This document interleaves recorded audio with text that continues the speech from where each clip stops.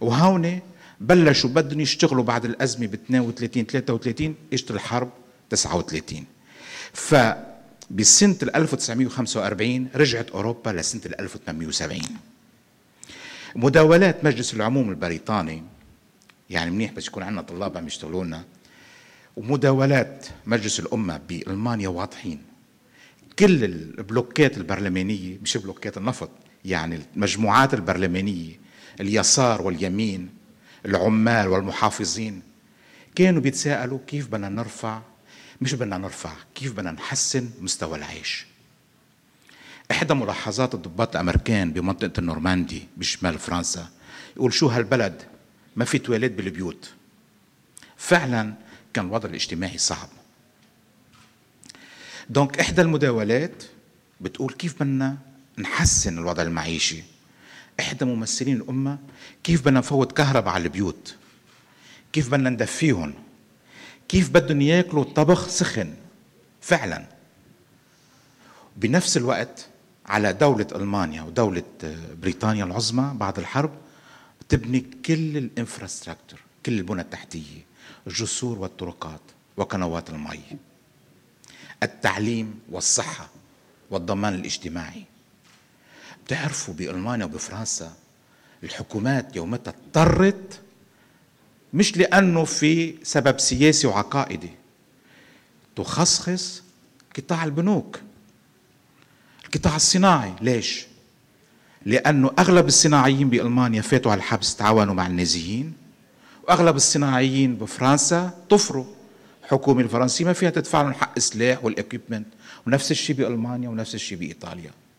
ما صارت الخصخصة ما صارت اجت للببليك سيكتور عمموها او ناشوناليزيشن، مش لانه شيء عقائدي، لانه اذا الدولة ما عملت هيك الناس ما فينا نشتغل، ما فينا نعمل لهم قطاعات صناعية، ما فينا نخلق لهم وظائف عمل. وطلع القرارات مثل اتفاق بين الحكومات وبين مجالس الأمة بألمانيا وبفرنسا. انتو يا الدوائر أو الإدارات المحلية واللاندرز بألمانيا بتعتنوا بمجال الطاقة للبيوت وللمدن، وبتجيبوا غاز من مناجم الفحم، الغاز الفحمي تاون غاز، والكول بيدد غاز يلي الكالوريفيك كاباسيتي تاعيته واطية بالنسبة للناتشورال غاز. بس هيدا كانت الحلول الموجودة. وقامت الإدارات المحلية بيوكي واللاندرز بألمانيا ينظموا هيدا القطاع، وصاروا يعملوا سب كونتراكتينج لمؤسسات اس ام اي خلقتها الادارات العامه، لانه فعلا هي الاس ام اي الخاصه اللي بتعطي وظائف عمل.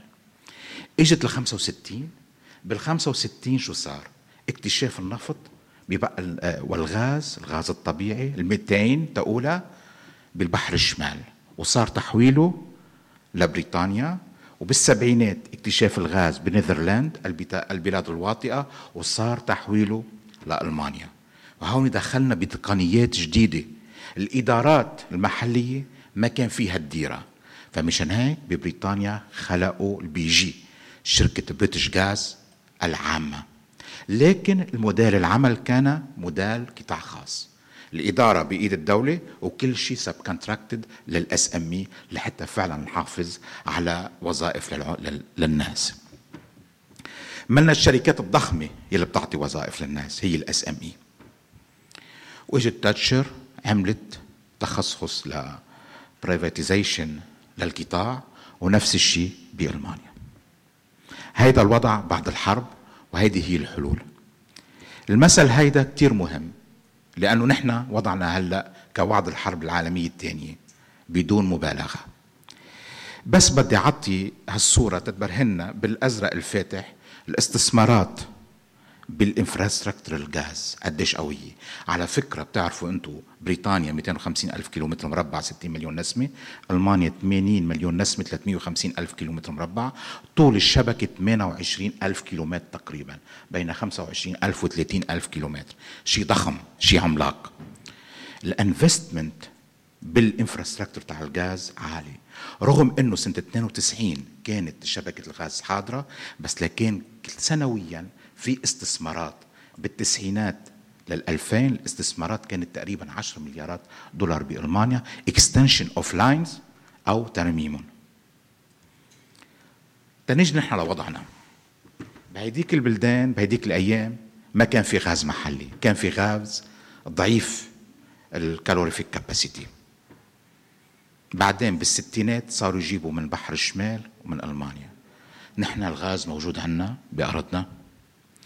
العراق حسب EIA، وهون بدي نوه انه فعلا كان عندنا مشاكل، طلابي كان عندهم مشاكل يحصلوا على معلومات دقيقة من الإدارات بعراق، بسوريا، بالأردن وبالأراضي الفلسطينية المحتلة.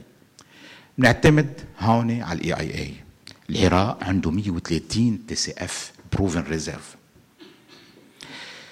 لبعض الإدارة العراقية بتقول في 220. والريسورسز يعني الموارد غير مؤكدة 228، بعض الإدارة بيحكي عن 400. بسوريا في المؤكد بين 8 و12 TCF. EIA معلوماتها 8.5، أنا معلوماتي من الشركات قبل ما أجي عن لبنان كان 12 TCF، والغير مؤكد هو 100. بلبنان عندنا 0 والغير مؤكد هو 50. 50 هيدا مش من ال LPA، يعني أنا هون ما عم بحكي باسم ال LPA، عم بحكي كخبير نفطي. مش هيدا الرقم منه من ال LPA صراحة، هيدا معتمد على أرقام من ال EIA ومن المركز الجيولوجي، للمركز الأمريكي الجيولوجي.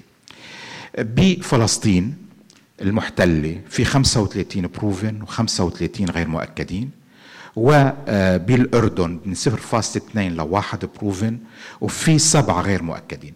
الأردن حالة خاصة لأنه في غاز غير اعتيادي unconventional، وأنا من الجماعة معارض بشدة أنه نبلش نستهلك هيدا الغاز، نعمل له اكسبلوريشن ونستهلكه قبل ما نخلص الكونفنشنال. هيدا هو وضعنا. الفرق بيناتنا الوحيد انه نحن عندنا موارد ضخمه، هني ما كان عندهم بعد الحرب العالميه الثانيه.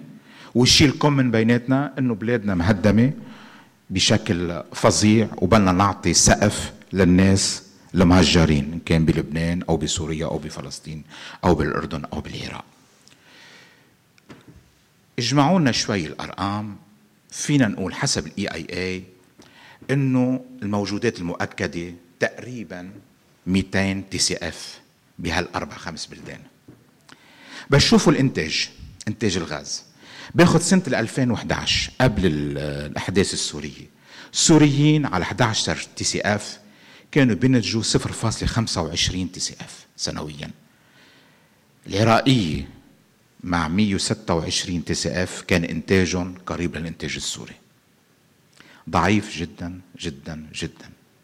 بال 2014 بسوريا نزلوا وبالعراق كمان. نجي تنحكي عن الاستهلاك. موارد ضخمة، في عمليات تصدير للزيوت، للأويل، للغاز، هيدا هو الوضع. الإنتاج ضعيف، والاعتماد على الغاز لإنتاج الكهرباء ضعيف جدا. فبناخد الوضع السوري، بنقول سنة 2014 كنا ننتج حاجة سوريا 6 جيجا ل 8 جيجا. كنا ننتج 0.14، نستعمل 0.14 TCF للكهرباء، يعني ل3 أو 4 جيجا. 3 أكثر من 4. بالعراق 0.17 TCF فقط. حاجة العراق تقريبا 20 جيجا للكهرباء. هيدا كان يمول بس معملين في 3 جيجا أو 3.5 مش أكتر، والباقي على الزيوت، على الفيول. الأردن حالته حالة. الأردن يعني سمعنا من شوي إنه الأردن شوي مع عتب إنه بده يمضي مع الإسرائيلية. مشكلتنا نحن الأوروبيين إجوا للعراق ولسوريا بال 2007 تيعملوا MOU لتصدير الغاز لأوروبا. قصة غاز إسرائيل، قبرص، أوروبا منها قديمة. جديدة بالنسخة إسرائيل قبرص، بس قديمة بالنسخة العراقية السورية قبرص أوروبا. لكن ما كان في توجه أن نقول هالأردني شو بده غاز. بتعرفوا قديش كان لبنان والأردن عم بيفاوضوا من 3 سنين تيشتروا ليكيفايد ناتشورال غاز؟ كانوا عم بيفاوضوا عليه من $17 ل $23 المليون BTU، بينما كان هالغاز يباع بالعراق ب1.8 مدعوم. هيدا السعر مش مزبوط، أفضل لازم يكون 3.5 $4. إيه هلأ عم يعرضوا عليه للأردن $5؟ إيه بقول لا يعني. كمان غياب هالنتورك البيني بين الدول العربية وخاصة بين دول المشرق عم نخلي البعض ياخد قرارات غير شعبية وغير محببة منا كلنا. تنكمل نحن على الوضع الحالي لهلأ شو منقول؟ نحن بحالة حرب أو ما بعد الحرب. في عنا موارد غازية ضخمة، ما عنا نتورك ورح نشوفها. بالعراق في أنبوبين 1970 1500 عاطلين على العمل. العراق تاريخه بأنابيب الغاز من سنة 1958. خطط تطوير أنابيب الغاز بالعراق كان ما في قابلها بالعالم إلا الاتحاد السوفيتي وأوكرانيا قبل الكولابس للاتحاد السوفيتي. كل الخطط العراقية الحالية لإنشاء أنابيب جديدة عم تفشل بقطاع الغاز.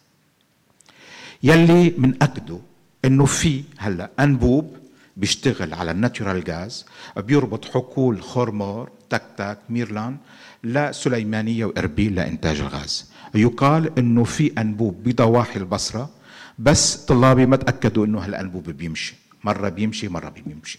صار في محاولات لإنشاء أنابيب موازية للأنابيب القديمة اللي كانت مبنية قبل 2000. يقال إنه بعضها باء بالفشل. إذن وضعنا النتورك لهلا بالعراق اللي عنده موارد ضخمة من تحت المعدل. بنيجي نحن لسوريا. وضع السوري قبل 2011 ما كان عاطل، كان عنده نتورك تقريبا بشي 4000 كيلومتر، وكان رابط الحقول بين بعضها وللمدن الرئيسية، وكان في الخط العربي المصري الأردن، مصر الأردن يلي كانوا فعلا نحن بس كنا نحكي عنه بدوائر الإيو كان كتير مبسوطين في انبوب عربي جاي أو انبوب بين الدول العربية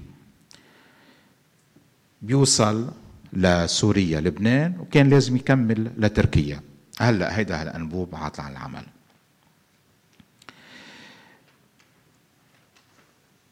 اذا بدنا ناخذ قرار بمجلس الامه بلبنان وسوريا وبالعراق وبالاردن وفلسطين انه بدنا نحسن مستوى السكان ويكون في عندهم كهرباء 24 على 24. اول خطوه لازم نعملها انه نسخن طبخ على نار على غاز انه عنده قوة حرارية عالية. اول شغلة بدنا نعملها بدنا نعمل خطوط انابيب تربط الحقول بين بعضها، وخطوط انترستيت بينية بين الدول، وخطوط تدخل الى المين سيتيز بالبداية. الدراسة الاولية وبمرحلة أولية بتقول، وهيدي هالأرقام ناتجة عن نمذجة رياضية،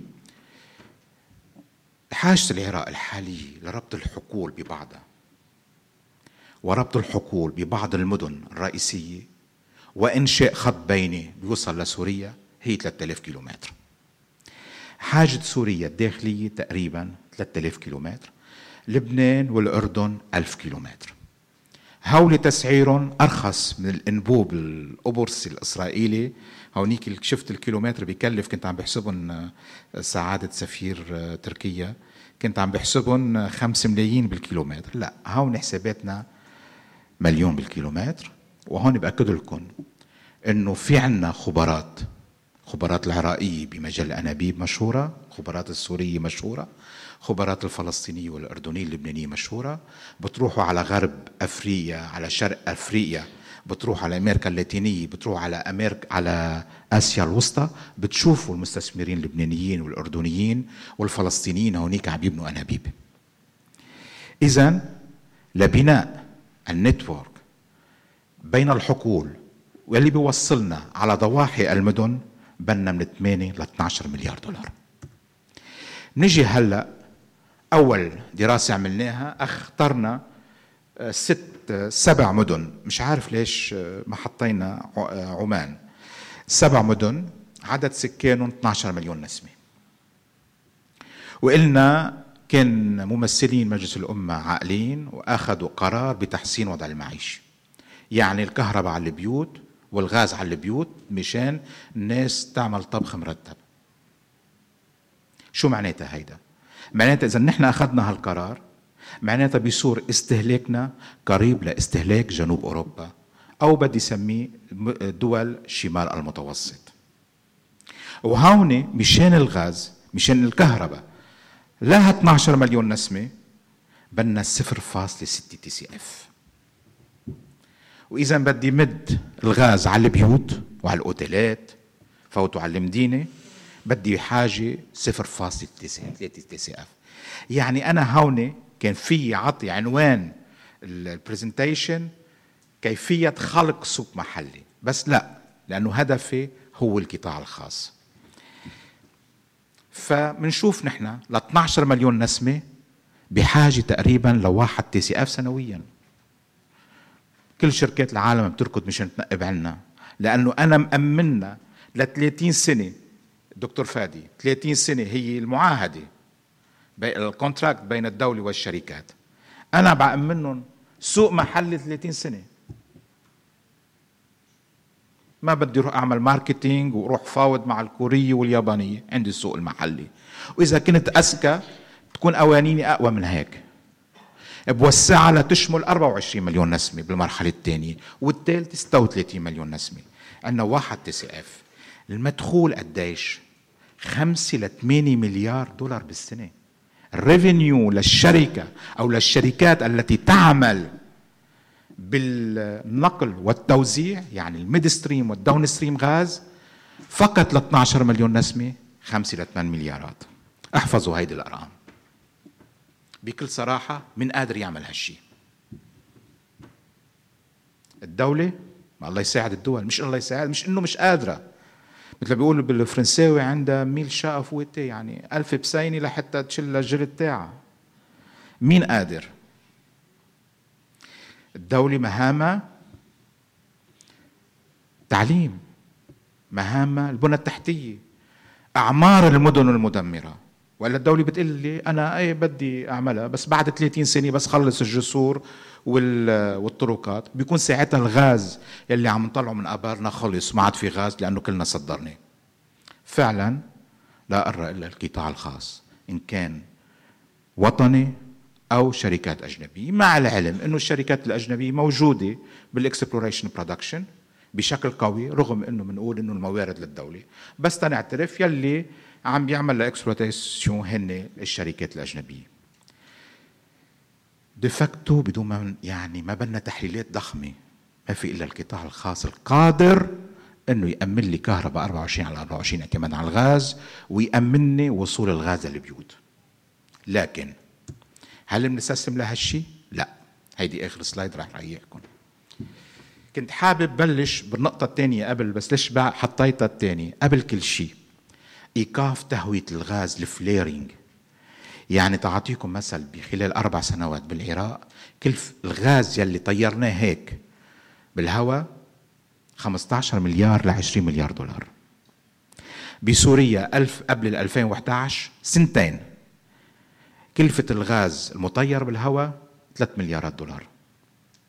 يعني بيجمع 2 اللي طيرناهم بالعراق وطيرناهم بسوريا واللي طيرناهم بلبنان من تأخير المزايدة، كأنه عم نعطي، كان فينا بهالمصريات هيدي نعطي كهرباء ببلاش لسوريا ولا لبنان ب4 سنوات ل4 سنوات. قبل كل شيء إيقافه. صار في قرارات بإيقافه بال2015، لكن هالقرارات غير محترمة. تاني شيء، لا أعتقد أنه فينا نقارب موضوع الطاقة كل بلد على حدة وكل مدينة على حدة وكل أقليم على حدة. لا، بدنا مقاربة على صعيد المنطقة، على صعيد لبنان، سوريا، العراق، الأردن، فلسطين لهالشيء. ورح أقول لكم ليش بعدين. ثالث شيء، عندما نقرأ الأطر القانونية لتطوير الميد والداون ستريم بالدول العربية، يا عمي في بعض الدول بعدها من أيام الانتداب الإنجليزي، والتاني من أيام الانتداب الفرنساوي، احذروا من هن هالدول فعلا. وإذا منقارن للتاريخ على أيام حمورابي كان في رولز أقوى من هلأ للنقل وتخزين الهيدروكربونات. نعم، علينا إعداد أطر قانونية عصرية وشفافة لإدارة قطاع النقل والتوزيع لسببين. بدي تجيب المستثمر بيقول لك أعطيني ضمانات، مش كل سنة تأمم لي. والمستهلك بده يقول لي يا حبيب قلبي هلا بكره بسعر المليون بتيوب $10 ما في ادفع. هيك بده يصير. بدي طمن اثنين، وبدي اقول له يلي صار بألمانيا وإنجلترا صحيح كل شيء مرق للقطاع الخاص، لكن ما صار في تحرير للسعر. تحرير فرضيته مين؟ الهيئات الناظمة. وهونيك ما بيسموها هيئات أو بيسموها وكالة، الشعب يوكل، أو يسموها authority، سلطة. اسمحوا لي، معالي الوزراء ما كانوا هون والبرايم مينستر ما كان هون. فعلا بالدول المحترمة هناك سلطات ناظمة شفافة ومستقلة وليس هيئات استشارية. عملنا الإطار القانوني، أنشأنا هيدي هالهيئات، وهون هالهيئات لازم تشتغل بين بعضها، الهيئة اللبنانية، السورية، الأردنية، الفلسطينية، العراقية، بطريقة متجانسة. في سندروما بالصناعة، بتعرفوا شو بنسميه؟ سندروما سكك الحديد بالمشرق. بالبداية القرن العشرين انعطى رخص كتير لسكك الحديد بالمشرق، بالموصل، بكركوك، بسوريا، بلبنان، أيام السلطنة. وصار في إدارات، إدارة نمساوية وإدارة إنجليزية وإدارة فرنسية وإدارة عثمانية.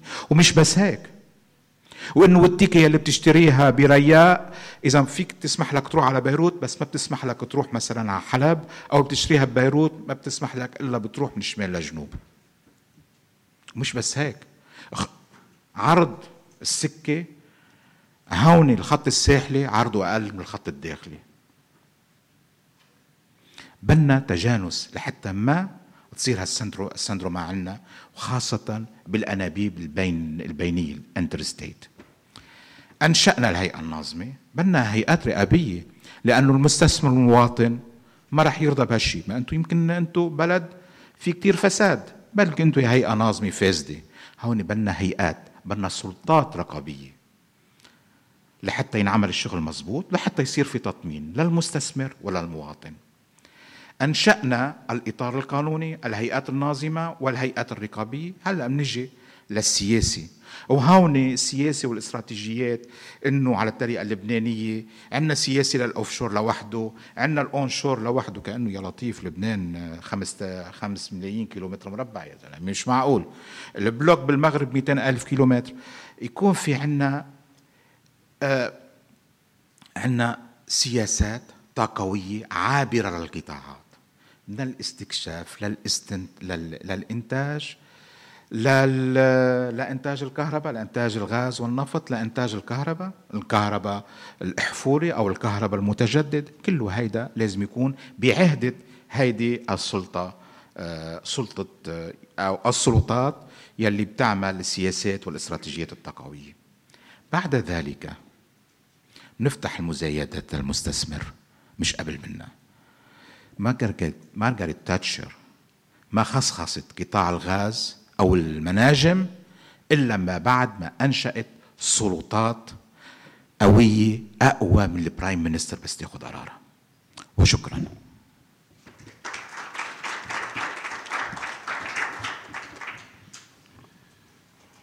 شكرا دكتور ناصر على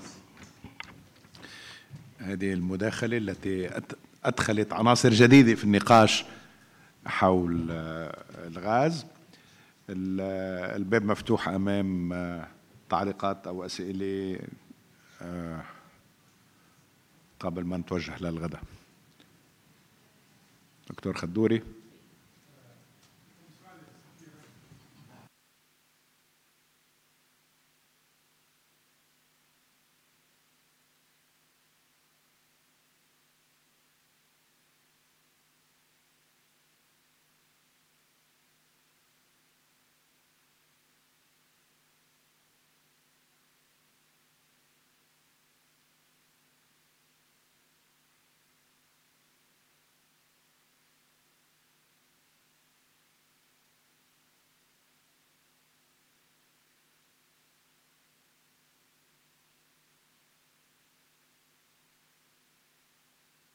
Can you repeat the question? What's the prospect of the Israeli-Turkish pipeline? Israeli-Turkish pipeline. Well, Negotiations have been going on for many years. no, there's no such negotiation. You know, we have just normalized our relations with Israel, and the Israeli energy minister attended the World Energy Conference in last May, and for the first time, the two Turkish and the Israeli energy ministers met on the margins of that meeting, but we are not negotiating any pipeline or anything, any agreement with the Israelis on that. But Your Excellency, you were negotiating before the relations got worse. What? That there were negotiations in the past. So far, there is no negotiation. I mean, as far to the best of my knowledge, there is no pipeline negotiation, subsea pipeline negotiation, as far as I know.